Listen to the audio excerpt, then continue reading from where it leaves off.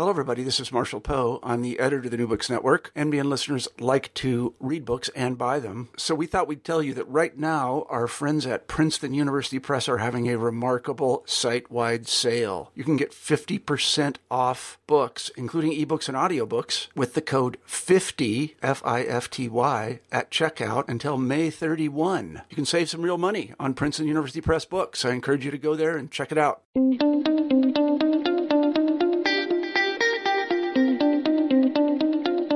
Have you ever asked yourself why humans have an appendix that will sometimes explode and kill us? Why do men's testicles hang outside the body, where they're arguably awkward and vulnerable? And if there is an intelligent designer, who does it like better anyway? Us or squid? These and other related questions are addressed in the book The Not-So-Intelligent Designer, Why Evolution Explains the Human Body and Intelligent Design Does Not, in which Dr. Abby Hafer argues that the human body has many faulty design features that would never have been the choice of an intelligent creator. She also points out that there are other animals that got better body parts, which makes the designer look a bit strange. She discusses the history and politics of intelligent design and creationism, reveals animals that shouldn't exist according to intelligent design, and disposes of the idea of irreducible complexity. If you have a chance to get a copy of her book, you'll find that her points are illustrated with pictures, wit, and erudition. Dr. Hafer has a doctorate in zoology from Oxford University and teaches human anatomy and physiology at Curry College. She's also a member of the Humanist Society and a contributor to the Humanist Magazine and the American Humanist Association. Her work debunking intelligent design and creationism includes frequent humorous public lectures, and she's been interviewed on NPR, WBAI, and other radio outlets and television shows. She joins us today to be interviewed by New Books in Secularism. Hello, everybody, and welcome back to New Books in Secularism. My name's Carrie Lynn Evans, and I'm joined today by Dr. Abby Hafer to talk about her book, The Not-So-Intelligent Designer. Abby, thank you so much for joining us. I wonder if you could begin the interview by telling us a bit about yourself and how you came to work in your field. Well, are you asking how I came to work in biology or how I came to work in debunking intelligent design? Both would be fine. Okay, well, with biology, I can say honestly that I was always interested in it, and I started majoring in it in college and then had the very good luck to get several jobs in the field while I was still an undergraduate. And that cemented my desire to work in biology, but it also made me realize that I probably wanted to do it at a more advanced level than being a technician. And meanwhile, at the same time, I've always loved literature, and I was also entertaining the idea of being an English major. So I kind of kept that up as a double major for a while, but in the end, I really had to choose, and I chose biology with the idea that I could always be a writer, even as a biology major, but I could not be a biologist if I were an English major. So as I said, I wound up getting an undergraduate degree in biology, and then after that really decided to pursue it at an advanced level and wound up getting a DPhil, as it's known in Oxford, in zoology at Oxford University, where, as I said, it was in zoology with a particular emphasis on animal behavior. So that's sort of how I got my education. But then, interestingly, and running parallel to that, I had found that at almost any time, when I was out looking for work, I nearly always got work in physiology. It almost didn't matter what kind of biology I was studying. The work I got was in physiology, which is a wonderful subject. It's basically how the body works, either animal bodies or one could study plant physiology, though I haven't done much of that. Animal bodies, human bodies, this kind of thing. So that was where I always got my work, and that's really how I wound up in the field of physiology. I worked in it continuously. I had a small part in writing a textbook about it, and eventually I wound up teaching it, which brings me to really where I am today in terms of my biology career.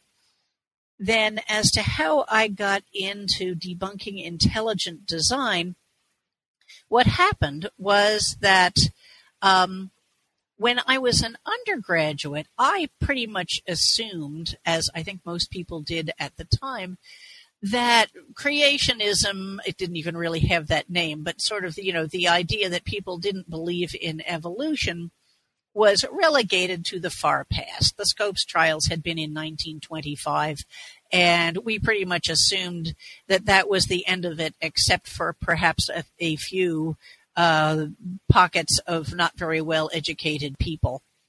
And then I went to graduate school in Los Angeles. And it was, in the daily paper that there were school boards in and near Los Angeles that were planning on teaching creationism, which, by the way, was called scientific creationism at the time. They don't like to be reminded of that now. But it was called scientific creationism. And on top of all of that, that was when Ronald Reagan was running for president. And he approved of the idea of teaching creationism alongside evolution in biology classes. And this just utterly astounded me that, I was not now in Appalachia. I was in a major metropolitan area where there was plenty of money and plenty of education, and people in some places were voting for teaching creationism in science classes in American public schools. And this just astounded me, but I really didn't have time to do anything about it at the time. I was a graduate student, but I remember just being shocked about it. So then many years later, after I had finished graduate school and come back to this country, and boy, had that problem not gone away. During the 80s, it morphed itself from being called scientific creationism to being intelligent design, but it was the same stuff. And what happened, let's get back to my career now for a moment, I was teaching human anatomy and physiology at Curry College, where I still work. And there was one time when I was teaching human reproductive systems, as I do every year, and I had just put the male reproductive system up on the board, and I pointed out that the testicles hang outside the body. Now, I should back up for a moment to say that in the meantime, having become reacquainted with creationism and intelligent design, I had realized that it was not a scientific issue. I had kind of always known that, but I hadn't put it into so many words. It is not a scientific issue. It is a political issue. And I've worked on political campaigns, and I have come to understand that political arguments are different. This is constantly a frustration to many people. When you're doing a political argument, it has to be short. It has to be the kind of thing that can fit on a poster. There can be lots of very delicate, nuanced thinking behind it, but you've got to be able to express the core ideas very quickly and simply. So a political argument has to be short, it has to be easy to understand, it has to be easy to repeat. And I kind of gave myself the thought project of trying to figure out even what a political style argument for evolution would even look like. So I just kind of had that in the back of my mind. And there I was in my classroom talking about the male reproductive system. And I had just drawn it, and I was talking about the testicles and how they hang outside the body. And this, of course, makes them rather vulnerable. And so I asked my students if any of them knew why they hang outside the body. And there's usually somebody who does. And sure enough, somebody did. And the answer is because the testes have to be at a slightly cooler temperature than the rest of the body if they're going to produce sperm. So somebody knew that answer, and I turned around to write it on the board. And as I was writing it on the board, I thought to myself, that's really stupid. And at that point, alarms went off in my head. I knew I had my first best argument against intelligent design in the human body, because once I started talking about men's testicles, people would pay attention. So at that point, I knew I had it. I had a way in. I had a way of talking about this in a political style where I could make short arguments that people would relate to. And as I said, testicles are a great place to start. So that was really where I got started, and I ran it past friends, and I gave a workshop about it, and I kind of honed things. And at Curry College, where I work, they have these wonderful dinners called Excellence in Teaching dinners, where people can make presentations about what they're doing at, scholastically. And so I put together this PowerPoint presentation / comedy routine called Unintelligent Design. And keeping with the idea that political arguments must be short, I said, let's keep this whole thing to under a half an hour. Let's not use all the bad body parts. Let's just pick 5. And so I had sort of my list of 5 badly designed body parts and made it into a comedy routine and gave that at the Excellence in Teaching dinner. And people really liked it. And that's really how things got underway. Oh, that's fantastic. That's such a fun story. I had a knee injury, good 15 years ago. And in my frustration with my badly designed body, I learned at that time that, the knee from an engineering perspective is just really poorly designed. And I couldn't help but think of the same thing, because I grew up in a Christian family. And so I'd heard some of those intelligent design arguments as well. And, just look around. It just doesn't really add up. So. Oh, absolutely. Knees, backs, all kinds of things. There really are many, many parts to choose from. That's why, it's a little bit tough picking the top 5. But as I said, for the sake of making an argument, doing a speech that would land where you could say it before people went to sleep. As I said, I just kind of limited it to 5. I talk about 10 in my book, but it was 5 in that original talk. And I kind of want to save those for the end, because they are really fun. So I thought we could work through the heavier argumentation for against, what kind of things we're dealing with, and we'll save the fun stuff for towards the end.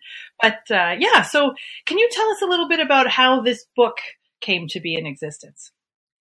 Well, as I said, I started out by giving this talk that had 5 badly designed body parts in it. And that went really well. I had guessed correctly that there is a hunger for this kind of information. Most people are not biologists, and they shouldn't be expected to be biologists, but many people want to defend evolution and protect science education, but they don't know how. And so what I'm trying to do is give them things they can talk about, so that if their school board is considering it, they have a few quick arguments they can use, or if they're talking to their legislator, they can use 1 or 2 quick arguments. So as I said, I was giving this talk. It was very popular, and essentially people were saying, you should write a book. And as time went on, I accumulated more arguments and more ideas, and there was a lot of knowledge that I had accumulated about the politics of intelligent design. And eventually I got the idea that there was more than enough material for a book, but I still wanted to keep it short and readable. So that was pretty much what I set out to do, was to cover the political history of intelligent design and simultaneously give a whole bunch of good arguments against it, explain what denialism is in general, because it's a strategy. It's not just something that people kind of come up with off the bat. But at the same time, get all of this into a relatively short book that's, easy and fun to read. So that was kind of the project that I gave myself. And it turned into a project that was pretty difficult to do. The writing part of it was a lot of fun. It took a while to kind of corral the information into chapters and figure out how to organize them. But I wanted lots of pictures because I give slide presentations, because pictures are fun, because they can explain so much so quickly and easily. And it wound up taking a lot of time to get the photographs that I got and to get the drawings that I got. So it wound up being a big project, but I hope it resulted in a book that's, fun to read. Excellent. No, I had fun reading it. We touched a little bit about your explanation that intelligent design, the controversy is really more of a political issue than it is a scientific one. Absolutely. Yeah. Did you have more to add to that explanation? Well, it's pretty straightforward, really.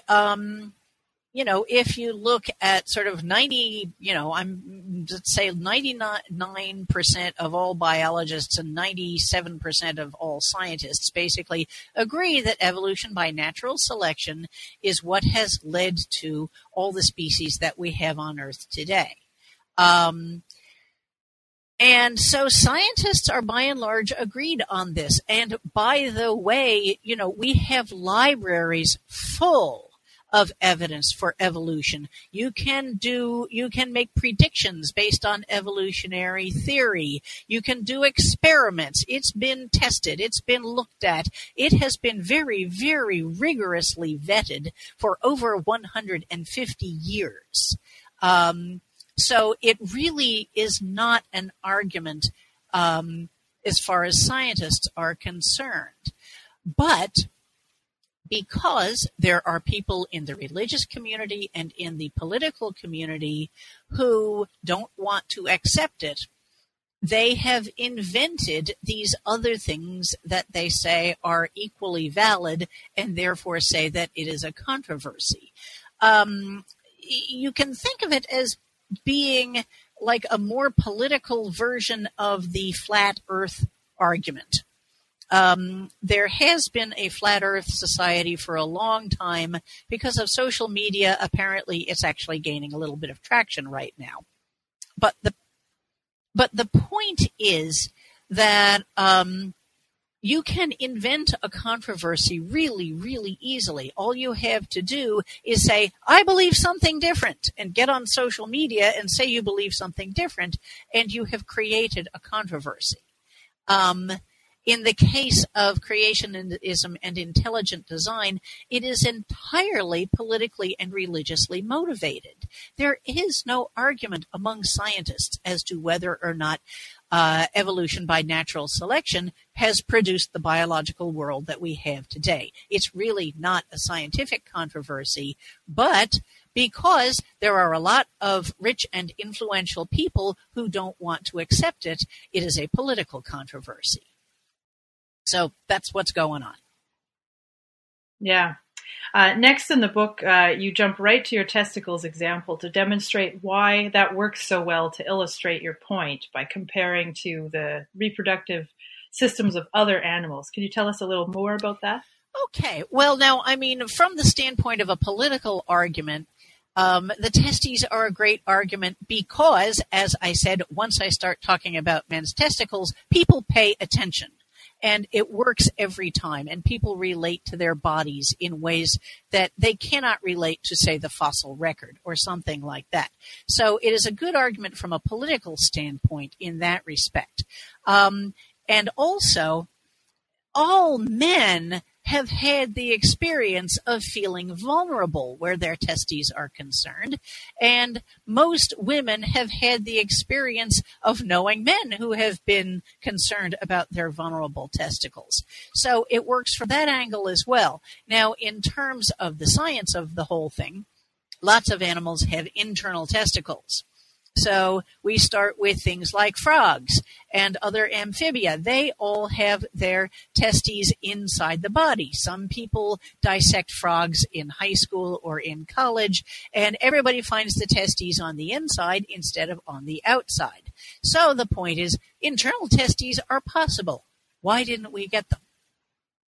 And then on top of that, some people will say, well, but, cold-blooded animals, when we started having sort of self-maintained internal body temperature or warm body temperature, the testes had come out. Now, there's some obvious things along the lines of you'd think that the creator of the universe could manage to make sperm production and normal body temperature compatible. It doesn't seem like that tough of a thing to do. But on top of that, there are other warm-blooded animals who have internal testes. There are lots of them. There are great, big, formidable mammals like elephants and rhinoceroses who have internal testicles. So, you have to kind of wonder why vulnerable human males got external testes and the great, big, strong mammals wound up having internal testes. All marine mammals have internal testes. And all birds have internal testes, and birds actually have a higher body temperature than we have. So you can also ask, if somebody was made in God's image and the birds got the good things, then maybe God is a turkey. There are all kinds of ways this can go. There's also animals like mice that have what I call convertibles. That is to say, when they want to breed, they can pull their testes out, and sperm is made fresh on a routine basis. So if they want to breed, the testes come out, they breed. When they want to protect their testes, they just pop them back in again. And so they get both safety and control of fertility. And this is something that many human men I know would kill for. And we didn't get that. So from the scientific standpoint, it is a great argument for evolution by natural selection because the standards for evolution are much lower. The standards for intelligent design is basically designed by an infallible creator. On the other hand, the standard for evolution, and this is important, is adequate enough to not cause death before reproduction too much of the time. That's not a very high standard. All that a species has to do is breed more than it dies. And so basically, it doesn't matter if it is suboptimal. It doesn't matter even if it's lethal sometimes, so long as you breed before it kills you. And, that's a very different kind of a standard from God sat there with a big whiteboard and an engineering team and gave us the best stuff possible. Yep, that's excellent. All right. Next, you devote some space in your book to examining the wide range of forms that intelligent design arguments take, because as you point out, there's many of them. To quote you, you say there's a wide diversity of opinions, but one agenda. So I was wondering if you could explain some of those to us, as well as their connection to creationism and religion. Okay. Well, there's a whole bunch of them. Now, as I said, there are some who claim that it is not religion, and they claim that it is different from creationism. So Dr. William Dembski, as I said, insists that intelligent design is not religion. He says that creationism is religion, though at the same time that he says this, and I actually have quotes from a book that he wrote about this, he then also quotes the Bible on the very next page So I'll read a little bit of this to you. Dembski says, intelligent design, by contrast to creationism, places no such requirement on any designing intelligence responsible for cosmological fine-tuning or biological complexity. You can see he likes using big words. It simply argues that certain finite material objects exhibit patterns that convincingly point to an intelligent cause. But, he says, the nature of that cause, whether it is one or many, whether it is part of or separate from the world, even whether it is good or evil, simply does not fall within intelligent design's purview. What he's saying there is, well, we're trying to point out an intelligent cause, but we're not going to say if it's God or not. That's the translation there. But then in the same book, he says it is no accident that the first thing the Bible teaches is creation. Creation implies purpose. Because we are created, there is a purpose for our existence, for family, for work, for sex, and for how we ought to live. Creation by a loving God is our, and this is in italics, is our origin. So he kind of wants to have it both ways at the same time. There are others that claim that it is science, though they arrive at this through prayer. Then there is another one named Paul Nelson, who is in fact a young earth creationist. Now, the young earth creationists are in a very different sort of belief space, or so they say. These are the ones who believe that the earth is no more than 10,000 years old. In fact, they usually say it's about 6,000 years old. This is based by trying to add up the generations of begats in the Bible and coming up with 6,000. Though, he says, he's not quite sure what he means by young when he says he's a young earth creationist. So to quote him, he says, we hold the view of recent or so-called young earth creation. Unfortunately, neither, quote, young earth, unquote, nor, quote, recent, unquote, is satisfactory as a descriptive adjective. So he's kind of admitting that he doesn't know what he's talking about. And he then says, natural science at the moment seems to overwhelmingly point to an old cosmos. Though creationist scientists have suggested some evidence for a recent cosmos, none are widely accepted as true. It is safe to say that most recent creationists are motivated by religious concerns. So here's a guy admitting that this really does have to do with religion. And then there is Michael Behe, who actually is a scientist. He's a biochemist. And he, on the other hand, accepts the idea of common descent among organisms. So he says that, quote, I have no quarrel with the idea of common descent and continue to think that it explains similarities among species. And he accepts that the universe is billions of years old, and he accepts that humans and chimpanzees share a common ancestor. Now, common ancestry is central to evolution by natural selection, and common ancestry is how you can start with one species and wind up with many species radiating out from it. But he still claims to believe in intelligent design and to reject evolution by natural selection. So you have, as I said, Behe, who says it's an old cosmos, and he says that there is common descent, and he says that humans and chimpanzees share a common ancestor. There's Paul Nelson, who says that it's a young Earth, and that there's no common descent. And there's William Dembski, who talks about creation. And they all claim to be supporting intelligent design, but they can't even agree on what it is that they support. They can't even agree on whether the cosmos is, a few thousand years old or billions of years old. So they really can't agree on anything. These guys would have a hard time agreeing that gravity makes things fall down.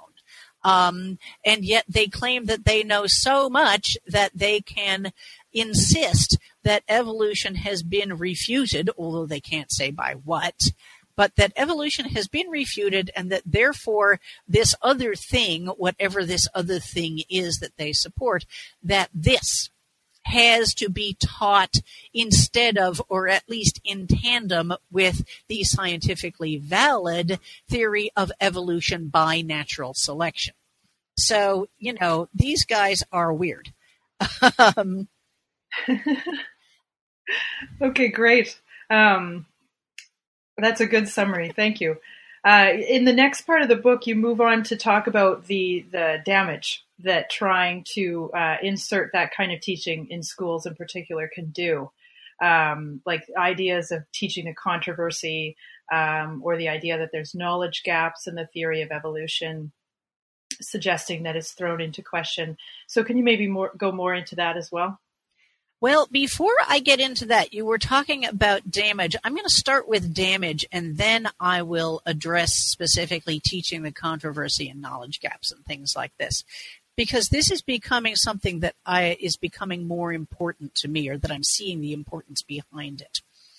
I have spoken to some people who say, well, what's the damage in teaching the controversy? What's the damage in having these things taught side by side? What's the damage even of just teaching creationism? When people get to college, they'll get straightened out, all of this kind of thing. And there's a lot of damage that is done. To begin with, it is becoming to me more actually of an issue of equality of opportunity. Because if you have some poor kid in the state of Tennessee or Louisiana where they can teach creationism, let's say that this kid comes from, an impoverished family. They go to the local public school. The teacher teaches them creationism instead of real science, and they want to go on and become a nurse. So they go to community college and they have to take biology classes because that's what you have to do to become a nurse. And suddenly they are put in a classroom where they are having new knowledge thrown at them at the speed that you get it in college. And kids in their first college biology course have a hard time even if they went to a good high school. And so suddenly they not only have to teach all this new stuff that's being thrown at them, but they have to unlearn the stuff that they learned before that was wrong. They have to learn the stuff they should have learned in high school but didn't, while simultaneously keeping up with a college course. And I can tell you, having taught community college myself, it isn't going to happen. So you are cutting a whole lot of deserving people out of things that they could do to support themselves and support their families because some religious politician somewhere will feel better about him or herself if they insist that teachers can teach creationism instead, and allow teachers to feel better about themselves because they're supporting their religious values instead of teaching science the way they should. They are blocking children from opportunities. And this, I think, is absolutely unacceptable. So I really do think that it's actually a human rights issue.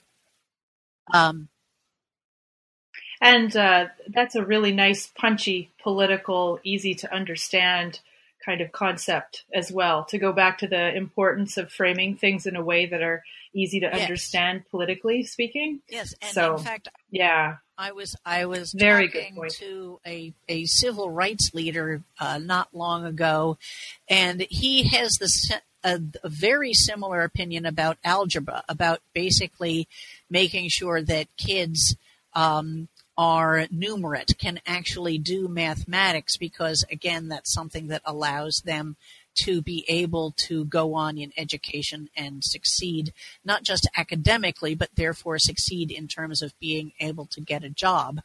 And so it was interesting. We were very much on the same wavelength about that, which was interesting to me. But getting back to what you were saying about the business of teaching the controversy, well, I have just explained why teaching the controversy is a bad idea. in terms of the gaps argument, which generally goes that there are some things that science hasn't explained, and therefore that's evidence for God, or if it's evidence for creationism or intelligent design. The first thing you need to know about that is the fact that there is something that science has not yet explained is what makes scientists get up in the morning. Because we love those unanswered questions. That's what research is about. If we knew everything, there would be no point to being a scientist. And of course, that is what the religious people want. But leaving that aside, the fact that there are gaps in our knowledge means nothing. It means those answers are not known yet. And that's different from being unknowable. And they deliberately confuse those two. And I'm also going to put a slightly different cast on that, which is that this has happened repeatedly. This is called the God of the Gaps argument, where there is something that science doesn't explain, and religious types will say, see, this is where God is. But then science explains that. And so then there is some smaller piece that is unexplained, and religious types will say, well, but science can't explain this. And then science explains that. And it keeps going, and that gap keeps moving, and this is called the God of the Gaps. But on top of that, that's a really pathetic kind of a God. If the only thing God can do is explain these eensy-weensy little things, it's really not much of a God to worship anyway. So, the whole business of God being all-powerful and almighty, but on the other hand, only in charge of these increasingly tiny bits of the world until the next scientific breakthrough comes along, is really a pretty pathetic kind of a God to have anyway. Would agree. You also refute some other arguments along the lines of the defense for academic freedom, as well as critical thinking in the classroom, as if including intelligent design would somehow bolster academic freedom and critical thinking. Can you say some more about that? Yeah. Okay. Absolutely. Let's talk about academic freedom first. Now, I'm going to actually give you a little bit of a clue as to the overall strategy of denialism, which is also used against climate change, by the way. But very often, one part of the strategy is, when in doubt, talk about freedom. Whatever the subject is, change the subject and talk about freedom. They'll do it every time. Watch for it. This is a clue as to how they're operating. So in this case, they bring in the word freedom and they talk about academic freedom. Now, here's the thing. Academic freedom is what allows some college professors to do research in controversial subjects and be able to publish that research and not get fired. So it's a useful kind of a freedom to have. It's kind of like freedom of speech in a way. You can say something political and not worry about the police knocking on your door at midnight and dragging you off to jail for it. It's a very good thing. But that is what college professors have that allows them to do their research and to teach controversial subjects, different economic ideas or this kind of thing. But high school teachers and elementary school teachers have never had academic freedom. Never. It's not, they do not have control over what they teach in class. This is why there is so much fussing over textbooks and so much fussing over curricula and the like. Because teachers are given these curricula and these are what they are supposed to follow. They are told what textbook is going to be used. And so the intelligent design folks are sort of claiming a freedom for high school teachers and elementary school teachers that they have never had. So And so then you're also talking about critical thinking, which is something that is an important thing to try and promote in education. And it is a case where they kind of are using the words of a very good idea, but then essentially ignoring the meaning of the words. So critical thinking means looking at the best evidence and using that and learning how to do this and make up your own mind and things like this, which is a great thing to be able to do. But on the other hand, remember what I said about learning science, that it is hard. And there's a lot of stuff that you need to master, and you need to learn how science is done, but that does not mean that you should be taught religion in a science class. That is not critical thinking. That's just being taught religion in a science class. In a science class, you should be learning how science works and what critical thinking looks like in a science class, which has to do with looking at the evidence and looking at what predictions have been made and how they have been tested and what conclusions you can draw from those tests and the like. So that is a very, very different thing. So let me see. You were asking about academic freedom and critical thinking. Were there other things that you were interested in? I think for that question, that was it. Just because you're right. They throw around those words a lot, academic freedom and critical thinking, which sound like just blatantly good things, no matter the context. But as you point out, there's a place for it.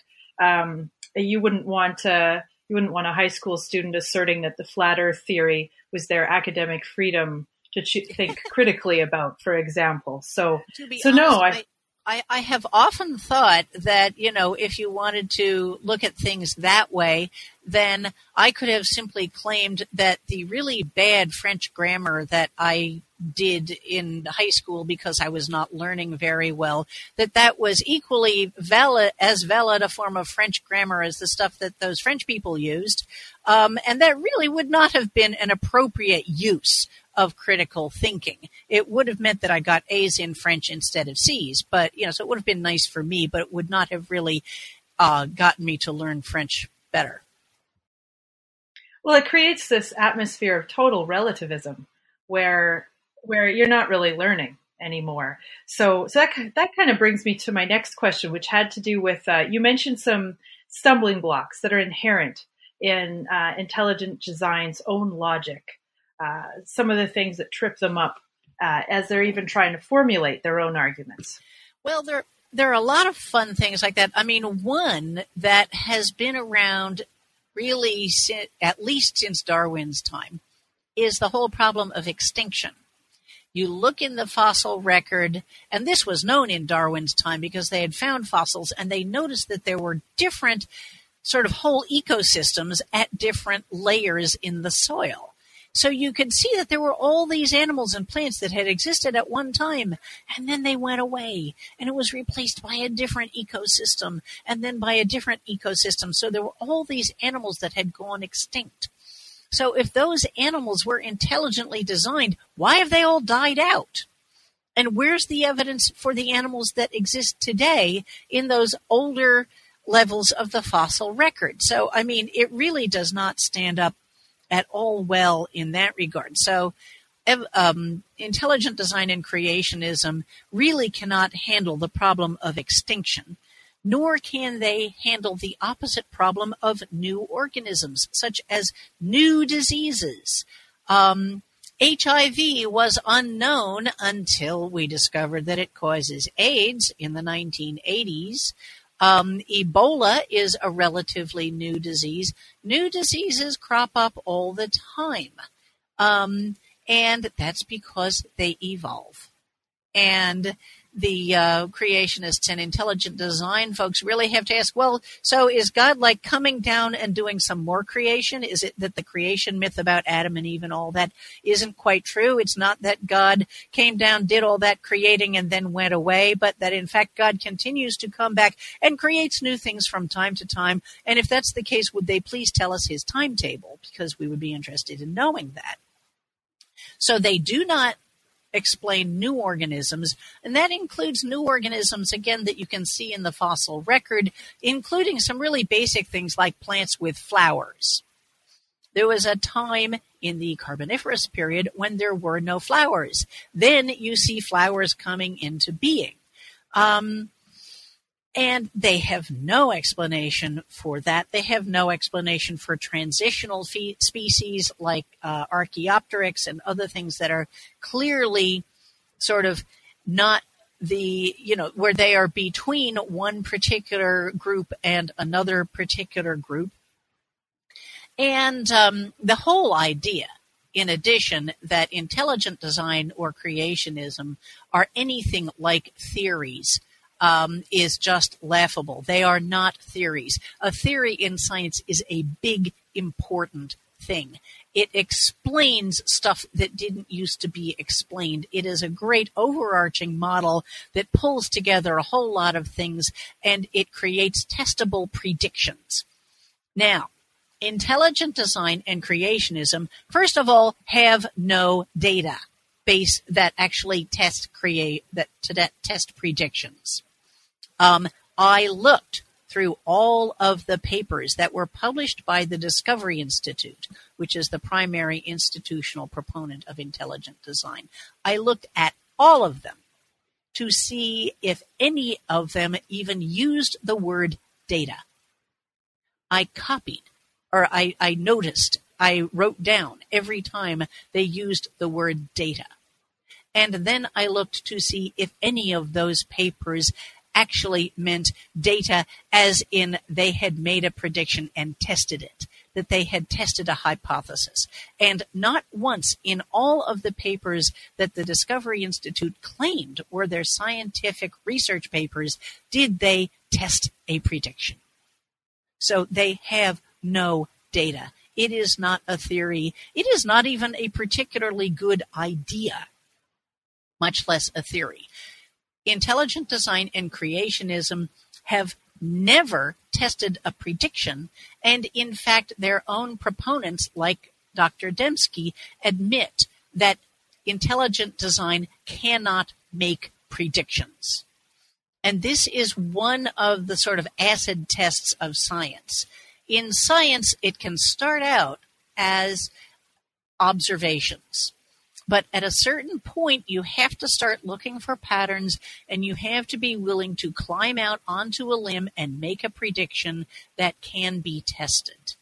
And this even goes for things like relativity, where there were testable predictions, though we could not test them with the technology we had at the time. But the predictions were made. And when we developed the technology, we then did those tests.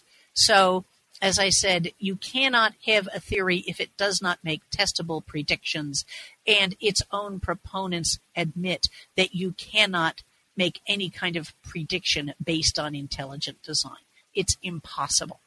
So it's not a theory. It never has been. They can call it a theory, but that's just bad use of words. And you discuss the major problems that are caused by denying science and ignoring what we can learn from evolution, like these predictions. Can you talk about that a little? Well, in terms of denying science, you can have all kinds of problems. In fact, I'm going to do a public service announcement right now. If you start a course of antibiotics, take all the antibiotics, all of them, even when you are feeling better. Because, as evolutionary theory predicts and tells you, if you have some kind of an infection by death-dealing bacteria and you are given antibiotics, as you take those antibiotics, the bacteria in your body will start to, or I should say the death-causing bacteria will start to die, and this is a good thing. But in any given population, there is genetic variation.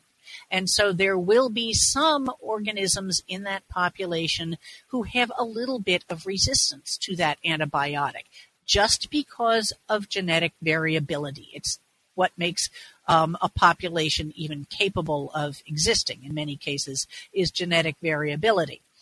So you start taking your antibiotics. The bacteria start dying, except for the ones that have a certain level of resistance. They are the ones who don't die as quickly. So after a while, that population of bacteria gets very much reduced. You're feeling much better now. So those of us who have not studied evolution might say, well, I don't have to take these drugs anymore. Drugs are bad for you. I'll stop taking these antibiotics now.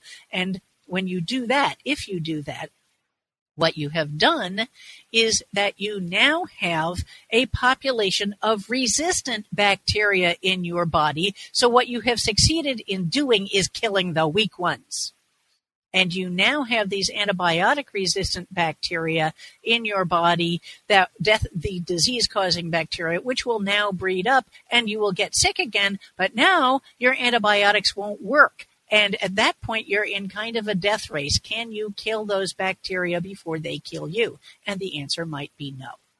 And what's more, because this has been happening over a long time, and because antibiotics have been added to animal feed and other bad things like this, we now have whole hosts of antibiotic-resistant bacteria that cause diseases that are now killing people who we used to be able to cure.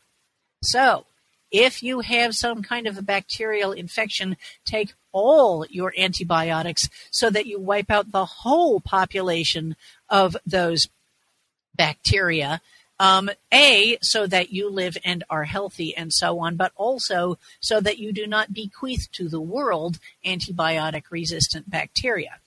Because that's very, very serious, and most people don't actually understand this. And I think that this is in part because in many schools we really do tippy-toe around teaching evolution by natural selection. And we shouldn't, because it has a lot of real-world consequences. That's just sort of one big one, which is kind of obvious. You also make a rather damning comparison of the Intelligent Design Act and the Discovery Institute to the tobacco lobby. The tobacco lobby. So can you tell us about that? Okay. Now, it's not an Intelligent Design Act. It's an Intelligent Design lobby, basically. And the primary proponent, as I have said, is the Discovery Institute. But basically, there is a strategy to denialism, which has its own playbook, and that playbook was invented by the tobacco lobby. Basically, back when it was found that smoking cigarettes causes cancer, the tobacco industry realized that, it might possibly go out of business. And so they actually got together, all of these competing tobacco companies actually got together to try and figure out how they could stop this potentially fatal problem. And so they came up with this strategy, which has come to be known as denialism. And it has been used many times since. So in denialism, the first thing that you do is that you manufacture uncertainty. So you just basically say, well, the science is not complete or the evidence isn't compelling. You just call into question other people's work. You use the word controversy when describing scientific results. And so by manufacturing uncertainty, you can say, well, there's not enough research that has been done. We don't really know. Therefore, you don't have to worry about it. Take my word for it. This is how the tobacco lobby succeeded for many decades, actually. But this has also been used by climate denialists who are still saying that there's not enough evidence for climate change. And they have used it on evolution, saying that the evidence for evolution isn't good enough yet, despite 150 years of scientific research and enough evidence for evolution to fill multiple libraries. Another aspect of the denialist strategy is to get some spokespeople with fancy degrees who will say anything so long as you pay them enough. This is why the spokesperson for tobacco or for creationism or intelligent design or climate denialism will nearly always have a PhD. Some people will say anything if you pay them enough, and it helps if they have some nice degrees. And what it means then is that if they go on TV, it almost sounds like it's a discussion amongst equals. And related to that is also coming up with an institute as a front for your lobbyists. So the tobacco industry famously came up with the Tobacco Research Institute. And for intelligent design and creationism, there is the Discovery Institute. And for climate change denial, there is the Heartland Institute. You get it? You put the word institute into your lobbying group, and it sounds like, the Massachusetts Institute of Technology, MIT, which is a very respected scientific university. You do that, and that way, it sounds like you're some kind of serious academics who just want to get to the bottom of things, which you're not, but it sounds that way. And as I said, if you go on TV and you have a respected scientist from the Massachusetts Institute of Technology, and you have somebody from the Discovery Institute, and they both have PhDs, it sounds like it's a discussion among equals, whereas in fact it's a discussion between a serious scientist with lots of evidence and a lobbyist who will say anything for money. And this then gets into the whole business of pretending that it's a debate if it's not. Other things that they will always do is repeat things that are untrue even after they have been publicly corrected. Doesn't matter how many times you correct them, they will keep saying it. Crucially, appeal to emotion. Portray yourself and your followers as victims. It gets people's sympathy. This is, again, why the Tobacco Research Institute came up with smokers' rights groups, where they would get a few genuinely offended smokers who didn't want to give up smoking or be told that it was bad for their health. And what they got was a whole lot of money and a whole lot of promotion and publicity and this kind of thing. So as to, again, make it seem like there are all these poor victims who are out there. And the same thing is done with intelligent design. There are all these poor religious victims, these poor school children who are having bad ideas forced down their unwilling throats. And then, of course, talk about freedom. I talked about that earlier. When in doubt, change the subject, talk about freedom. It does not matter how you do it, just get there, talk about freedom, because it's a very sympathetic subject. If you can make it sound as though your freedom or some innocent person's freedom is being impinged, you can change the subject off of the scientific evidence, and it becomes a completely different emotional topic. And when in doubt, and this was done by tobacco, and it is being done by the intelligent design lobby, when possible, convince children to be your followers. This is why they handed out cigarettes at playgrounds. And this is also why they want intelligent design and creationism taught in public schools to children. So it's the same strategy. And of course, they're now trying, religious conservative types are also trying to keep discussions of climate change out of public schools for the same reason. They don't want children to be educated. Dear me. Well, that's awful.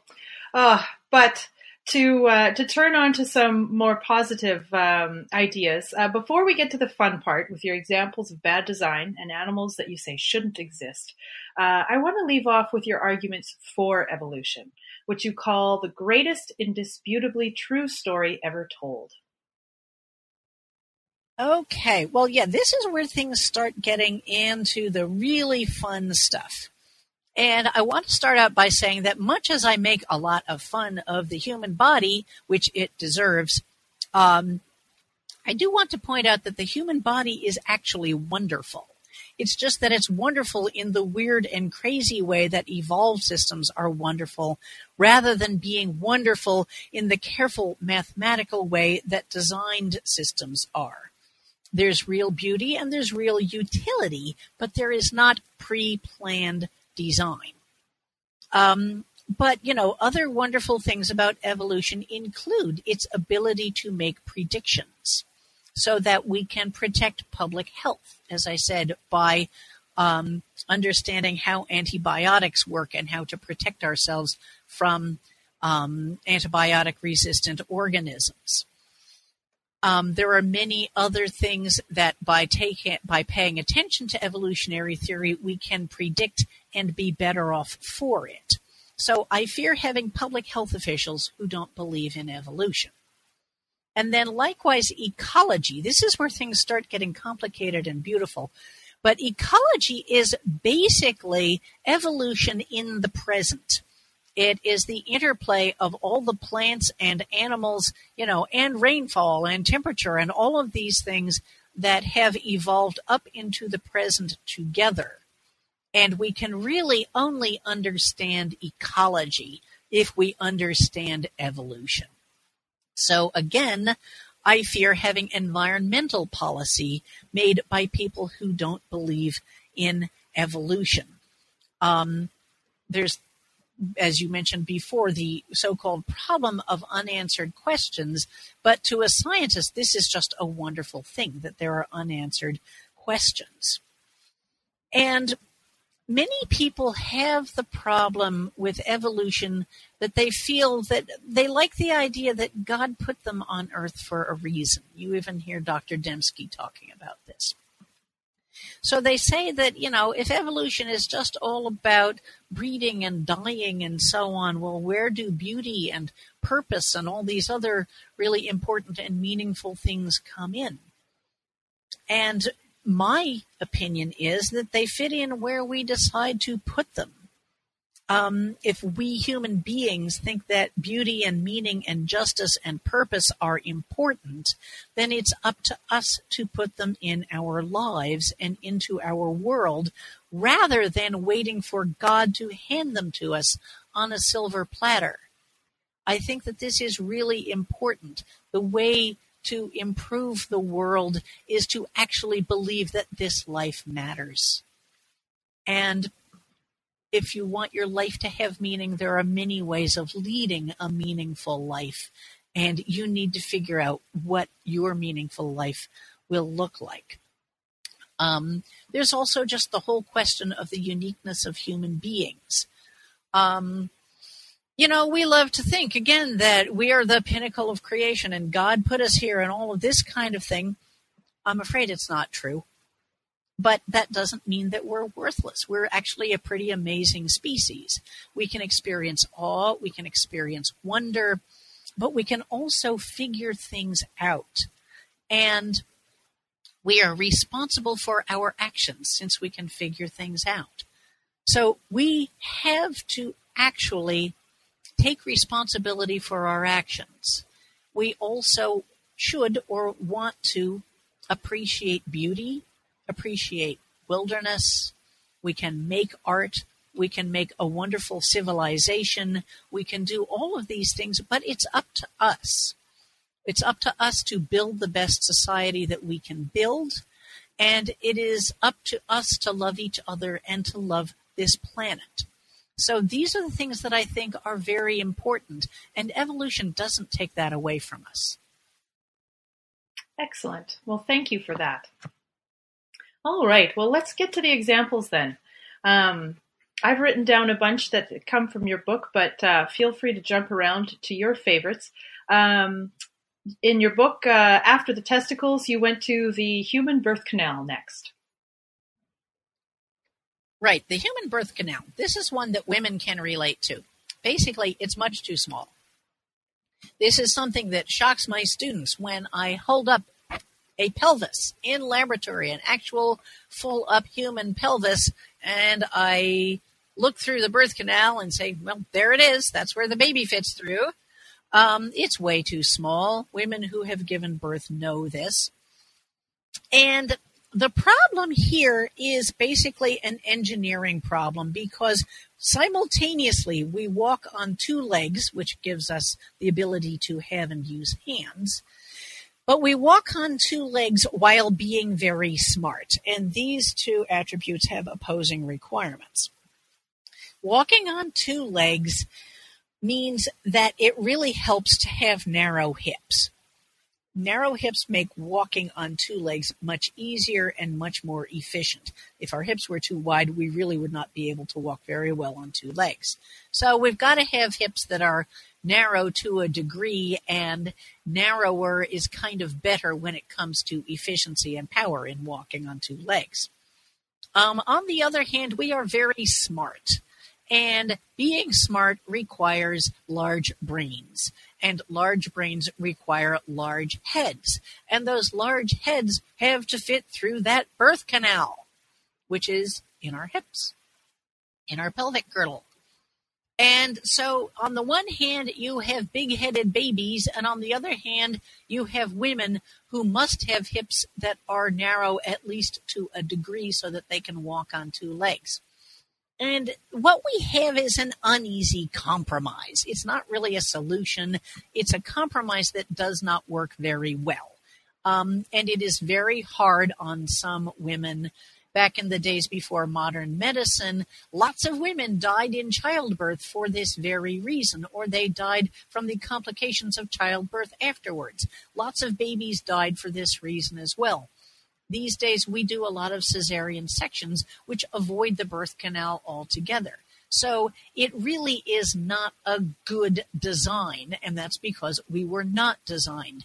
Basically, enough human babies were born that the species kept going, and enough women died only after they had given birth that the species kept going. That doesn't mean it is nice. That does not mean it is easy. It means that it is adequate. And had we been designed, if we had presented this engineering problem to some engineers with, lots of whiteboards and things like this, you could have come up with something like the kangaroo method. Kangaroos are also bipeds. And they could have just had us give birth to embryo-like young the way kangaroos do, and then take that embryo and pop it into a pouch on the outside of the mother's body. In that pouch, there's actually a nipple for nursing. And so these little tiny embryo-like kangaroo babies, known as joeys, just get popped into the mother's pouch, and that's where they continue their development. So there is not the great heaving and straining in kangaroo birth that there is in human birth. Now, another way of going about it, if you had wanted people to have hands, but you didn't really need them to walk on two legs necessarily, is we could have had 6 appendages to walk on, like a centaur, say, and then 2 hands and a head. There is no reason from an engineering viewpoint that we couldn't have done that. And at that point, hips could be a lot wider. It would not be the same kind of problem. But the thing is, this is so interesting because this is evolutionary history in action. The way that evolution works is that it works with the materials that are on hand. It is simply tweaks on whatever body you've got. We have a tetrapod body. The reason we have a tetrapod body, that means we basically have 4 appendages and a head. The reason we have a tetrapod body is because the lobe-finned fishes that crawled out of the water that are our ancestors had 4 limbs. So that tetrapod body map is the body map we've been stuck with ever since. And that is why human women can have 2 hands and 2 legs to walk on, and that means that they have to have this narrow pelvis in order to give birth, because we also didn't get the kangaroo method of giving birth. Did that make sense? There you go. It does. All right. How about the human throat? The human throat. This is one that's very relatable because nearly everybody has inhaled cracker crumbs or a gnat or something like that at some point or another, and it's not a nice feeling. What happens there is that basically the tubes for breathing through our mouth and our nose, which eventually go down to the trachea, that tube crosses the tube for eating, our mouth, basically, which then connects to the esophagus, which leads to the stomach. Those two tubes cross. And that is why if you have your mouth full of food and you then inhale, you can wind up inhaling your food, and it will then go down your trachea, down your windpipe. And if it's just a matter of inhaling a few cracker crumbs, it's just kind of uncomfortable. But if you inhale something like a sausage or, a piece of only semi-chewed up steak, then it can lodge in your windpipe and get stuck there, and it will block breathing. And at that point, people can die of asphyxiation. This is also why people who go unconscious can die by drowning in their own vomit. It's the same thing where it goes down the trachea and then it just gets stuck there and breathing gets blocked. So anyway, this is the problem. Basically, we have two tubes. They are not separated. And this is very different. Again, looking at better body parts in other animals, if you look at whales have separate tubes for breathing than for eating. So a whale actually cannot choke on its food by inhaling it because the two tubes are completely separate. Well, there you go. Okay. How about, you mentioned biochemical pathways as it has to do with vitamin C production and then, if you don't get vitamin C, the resulting scurvy. Right. Okay. Yes, this is a rather painful one, actually. Okay. Scurvy is this nasty disease that we get when we don't get enough vitamin C for a long period of time. And it basically creates kind of systemic breakdown in our body because our connective tissue starts breaking down. And this causes all kinds of problems. And so this nutritional deficiency problem is something that was seen very often, say, on long sea voyages. In the British Empire and in the other seafaring nations, if you were at sea for a long time and you were just living on whatever, meat and hardtack and things could be stored in the ship's hold, you weren't getting fresh fruits and vegetables, which is where you get vitamin C from. And the result was that sailors would literally start falling apart. And this is the condition known as scurvy.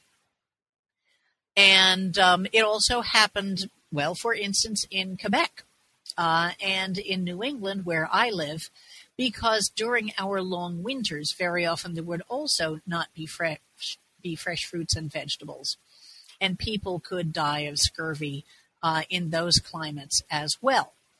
And as an aside, the Native Americans in New England and in Quebec figured out that the Aneda tree, if boiled, actually that boiled water had vitamin C in it, and you could prevent scurvy this way. So tea was drunk that was made from Aneda wood just so that you could wind up not getting scurvy.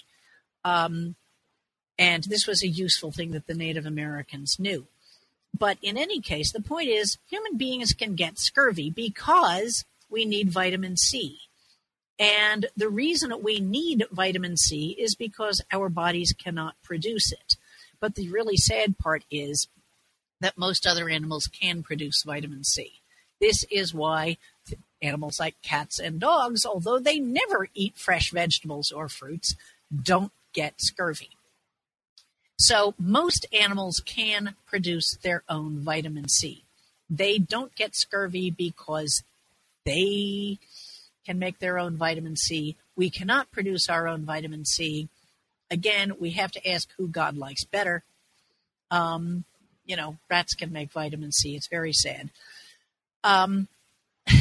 So there's that, but then evolutionary theory would say we have common ancestors with animals that can make vitamin C. So we should expect to see that we have some of the biochemical pathway that other animals use to make vitamin C. And sure enough, that is what biochemists have found, is that in fact we have most of that biochemical pathway. We are missing, and this is tragic, the last step.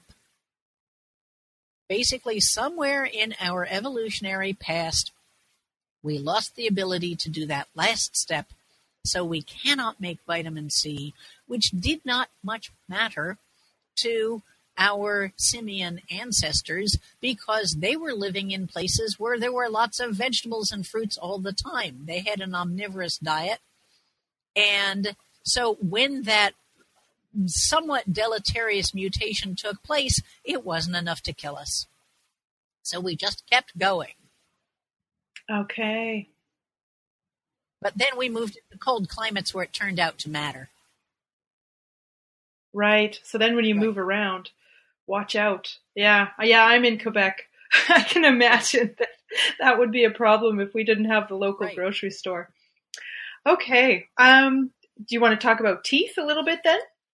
Okay, so talking about teeth, basically we get two sets of teeth in our entire lifetime. We get our baby teeth, and then those drop out during our childhood, and then we get our adult teeth, and we are stuck with those adult teeth for the rest of our lives.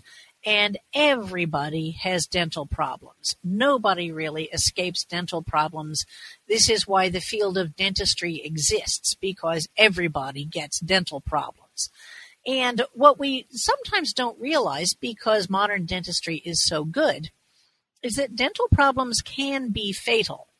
If you get an infection in your tooth, if you get a cavity, that is basically a highway for bacteria to enter your body, and you can get infections this way.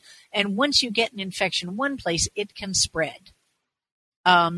So dental problems are not just cosmetic or even just painful. Dental problems can be fatal. And yet we only got one set of teeth for our entire adult lives, and we are a long-lived species, or at least potentially a long-lived species. And wouldn't it be nice if we could just regenerate teeth instead? And it turns out that other animals can. For instance, sharks. This is why there are so many fossil shark teeth around. It's because sharks just keep making new teeth and making new teeth and making new teeth and shedding their old teeth. So, think of how easy it would be if you had a cavity growing in a tooth, instead of having to get a filling and get a root canal or whatever the case may be, you could just say, oh, that tooth is going to drop out in a month anyway. Don't worry about it. We did not get that. So again, one may ask who the creator likes better, us or sharks. Okay. Next, let's move to one of your favorite animals that quote-unquote shouldn't exist, and I really loved the mud skipper. Can you tell us about that little guy? Oh, yes. Mud skippers are adorable. And by the way, I should say I'm just going to put in a little bit of information right now. You can see two of my talks on YouTube. One actually talks about bad body parts. That is called Unintelligent Design. If you Google Unintelligent Design and Abby Hafer, you should eventually find the studio presentation that I did on that. And likewise, there are two recordings from conferences I've spoken at talking about animals that shouldn't exist. And so there are some YouTube recordings of those as well. And people seem to like them. I can get the links from those, and we'll put the links in the show notes for our listeners. That would be terrific. Yes. Anyway, so mud skippers are these totally adorable little animals. They are basically walking fish. And, the Bible says that walking fish shouldn't exist. And intelligent design proponents, as I have said, have real problems with transitional species.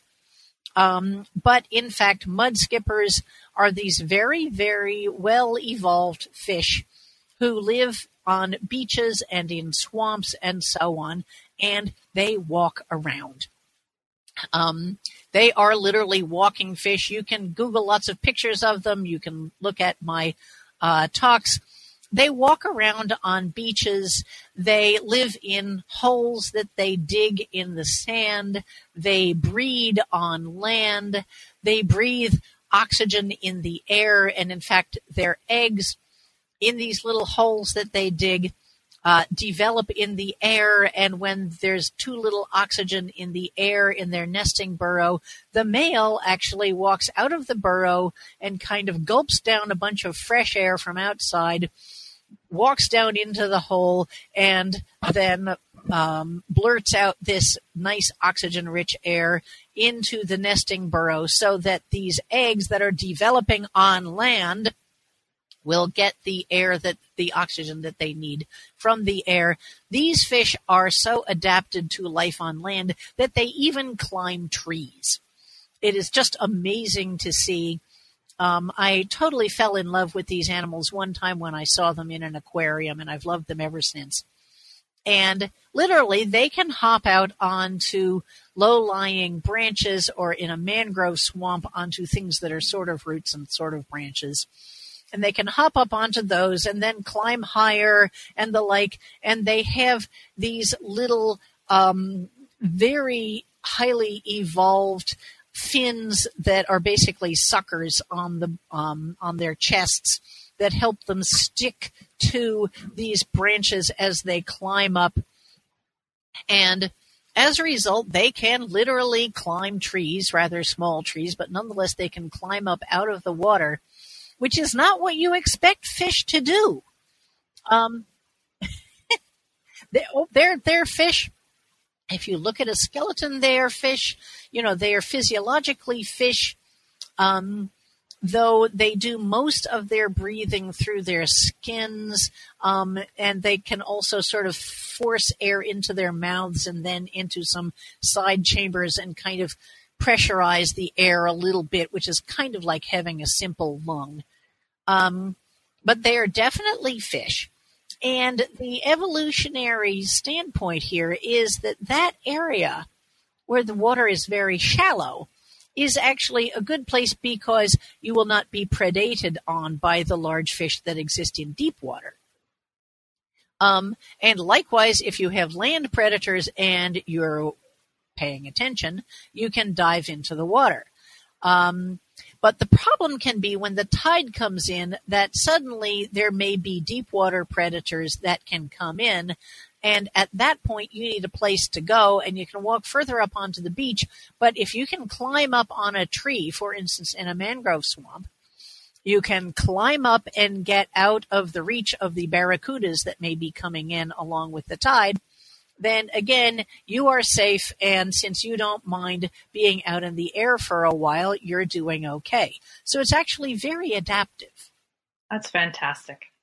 It's wonderful stuff. And there are many different species of mud skippers. There's not just one. There are bunches of them. Oh, that's great. Well, Abby, we've taken up a lot of your time. I want to thank you very much for agreeing to come on the show. But before we go, can you tell us what you're currently working on? Okay, well, I have a bunch of fun projects coming up. The most exciting one is that I'm actually collaborating on animated videos about evolution with the actor John Delancey. Oh, wow. John Delancey played Q on Star Trek Next Generation. Oh, yes, I know him. Yes. Right. So, as I said, he and I are working together to come up with short animated videos that will just, be on YouTube.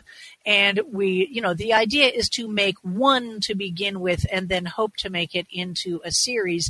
And the idea is kind of like what I've said with my other work. I want it to be short, easy to absorb. It's really aimed at, say, roughly 10-year-old kids, not even really at the level of education, but at the level of stimulation, at the level of, here are these fun things. And, maybe connecting a few dots that are very close together anyway so that people can begin to understand evolution But, again, emphasizing the fact that this is fun and interesting. And with any kind of luck, the kids will be thinking that they are watching fun cartoons, but they are winding up learning things in the process. And more to the point, being exposed to all of this really cool stuff that is really fun and really animating.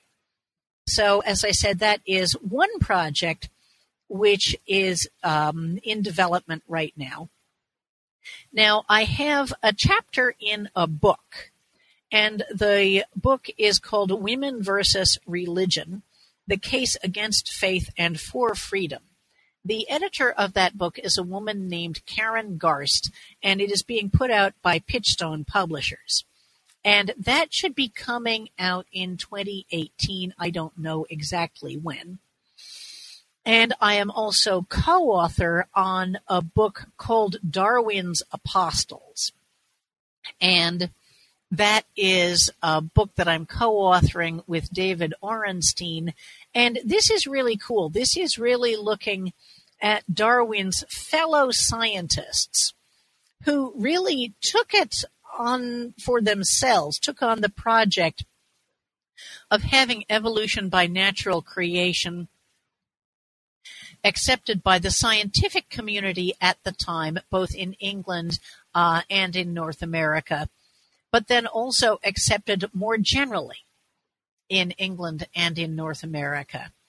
And, basically there were scientists who realized that this was true, but realized that there would be a lot of religious pushback. And so they went about trying to figure out how they could help get this accepted. And this is why, for instance, the famous debate with Bishop Wilberforce was not between Wilberforce and Darwin. They wanted Darwin to be allowed to be himself, and he was kind of reclusive and so on, but also to kind of be the man behind the idea rather than the people who were in the arena fighting. And so that's why those famous debates then are between Huxley and Wilberforce. Huxley took it on himself to be, as he put it, Darwin's bulldog, the one who would actually go out into the public arena and make those arguments. But Huxley was only one of a number of people who thought that this was such an important idea that it really needed to be accepted, but that there were going to be very strong factors against its being accepted. So anyway, that's the other book that I'm working on. That's being published by Humanist Press, and that should probably be coming out in 2018 as well, but we're not quite sure when. Okay. Well, fantastic. Well, again, let me thank you for being on the show today. I really had fun. And perhaps you can come back with one of your next books. I would be delighted. Thank you very, very much. Okay. Thank you. I want to thank you for listening to the podcast today. Once again, I'm Carrie Lynn Evans, and I've been speaking with Dr. Abby Hafer about her book, The Not-So-Intelligent Designer, Why Evolution Explains the Human Body and Intelligent Design Does Not. You can see Dr. Hafer talk more about intelligent design as well as animals that an intelligent designer wouldn't create on YouTube, and I'll make sure we include some links in the show notes and the blog post. Also, be sure to like the New Books and Secularism channel on Facebook and follow the New Books Network on Twitter, where you'll see every time we post a new interview. You can also find me on Twitter at Carrie Linland. That's at CarrieLynnLand, where I generally post about science fiction and science and tech news. Did you find this book fascinating? Let me know. I'd love to hear what you think. Goodbye. Until my next conversation about new books in secularism.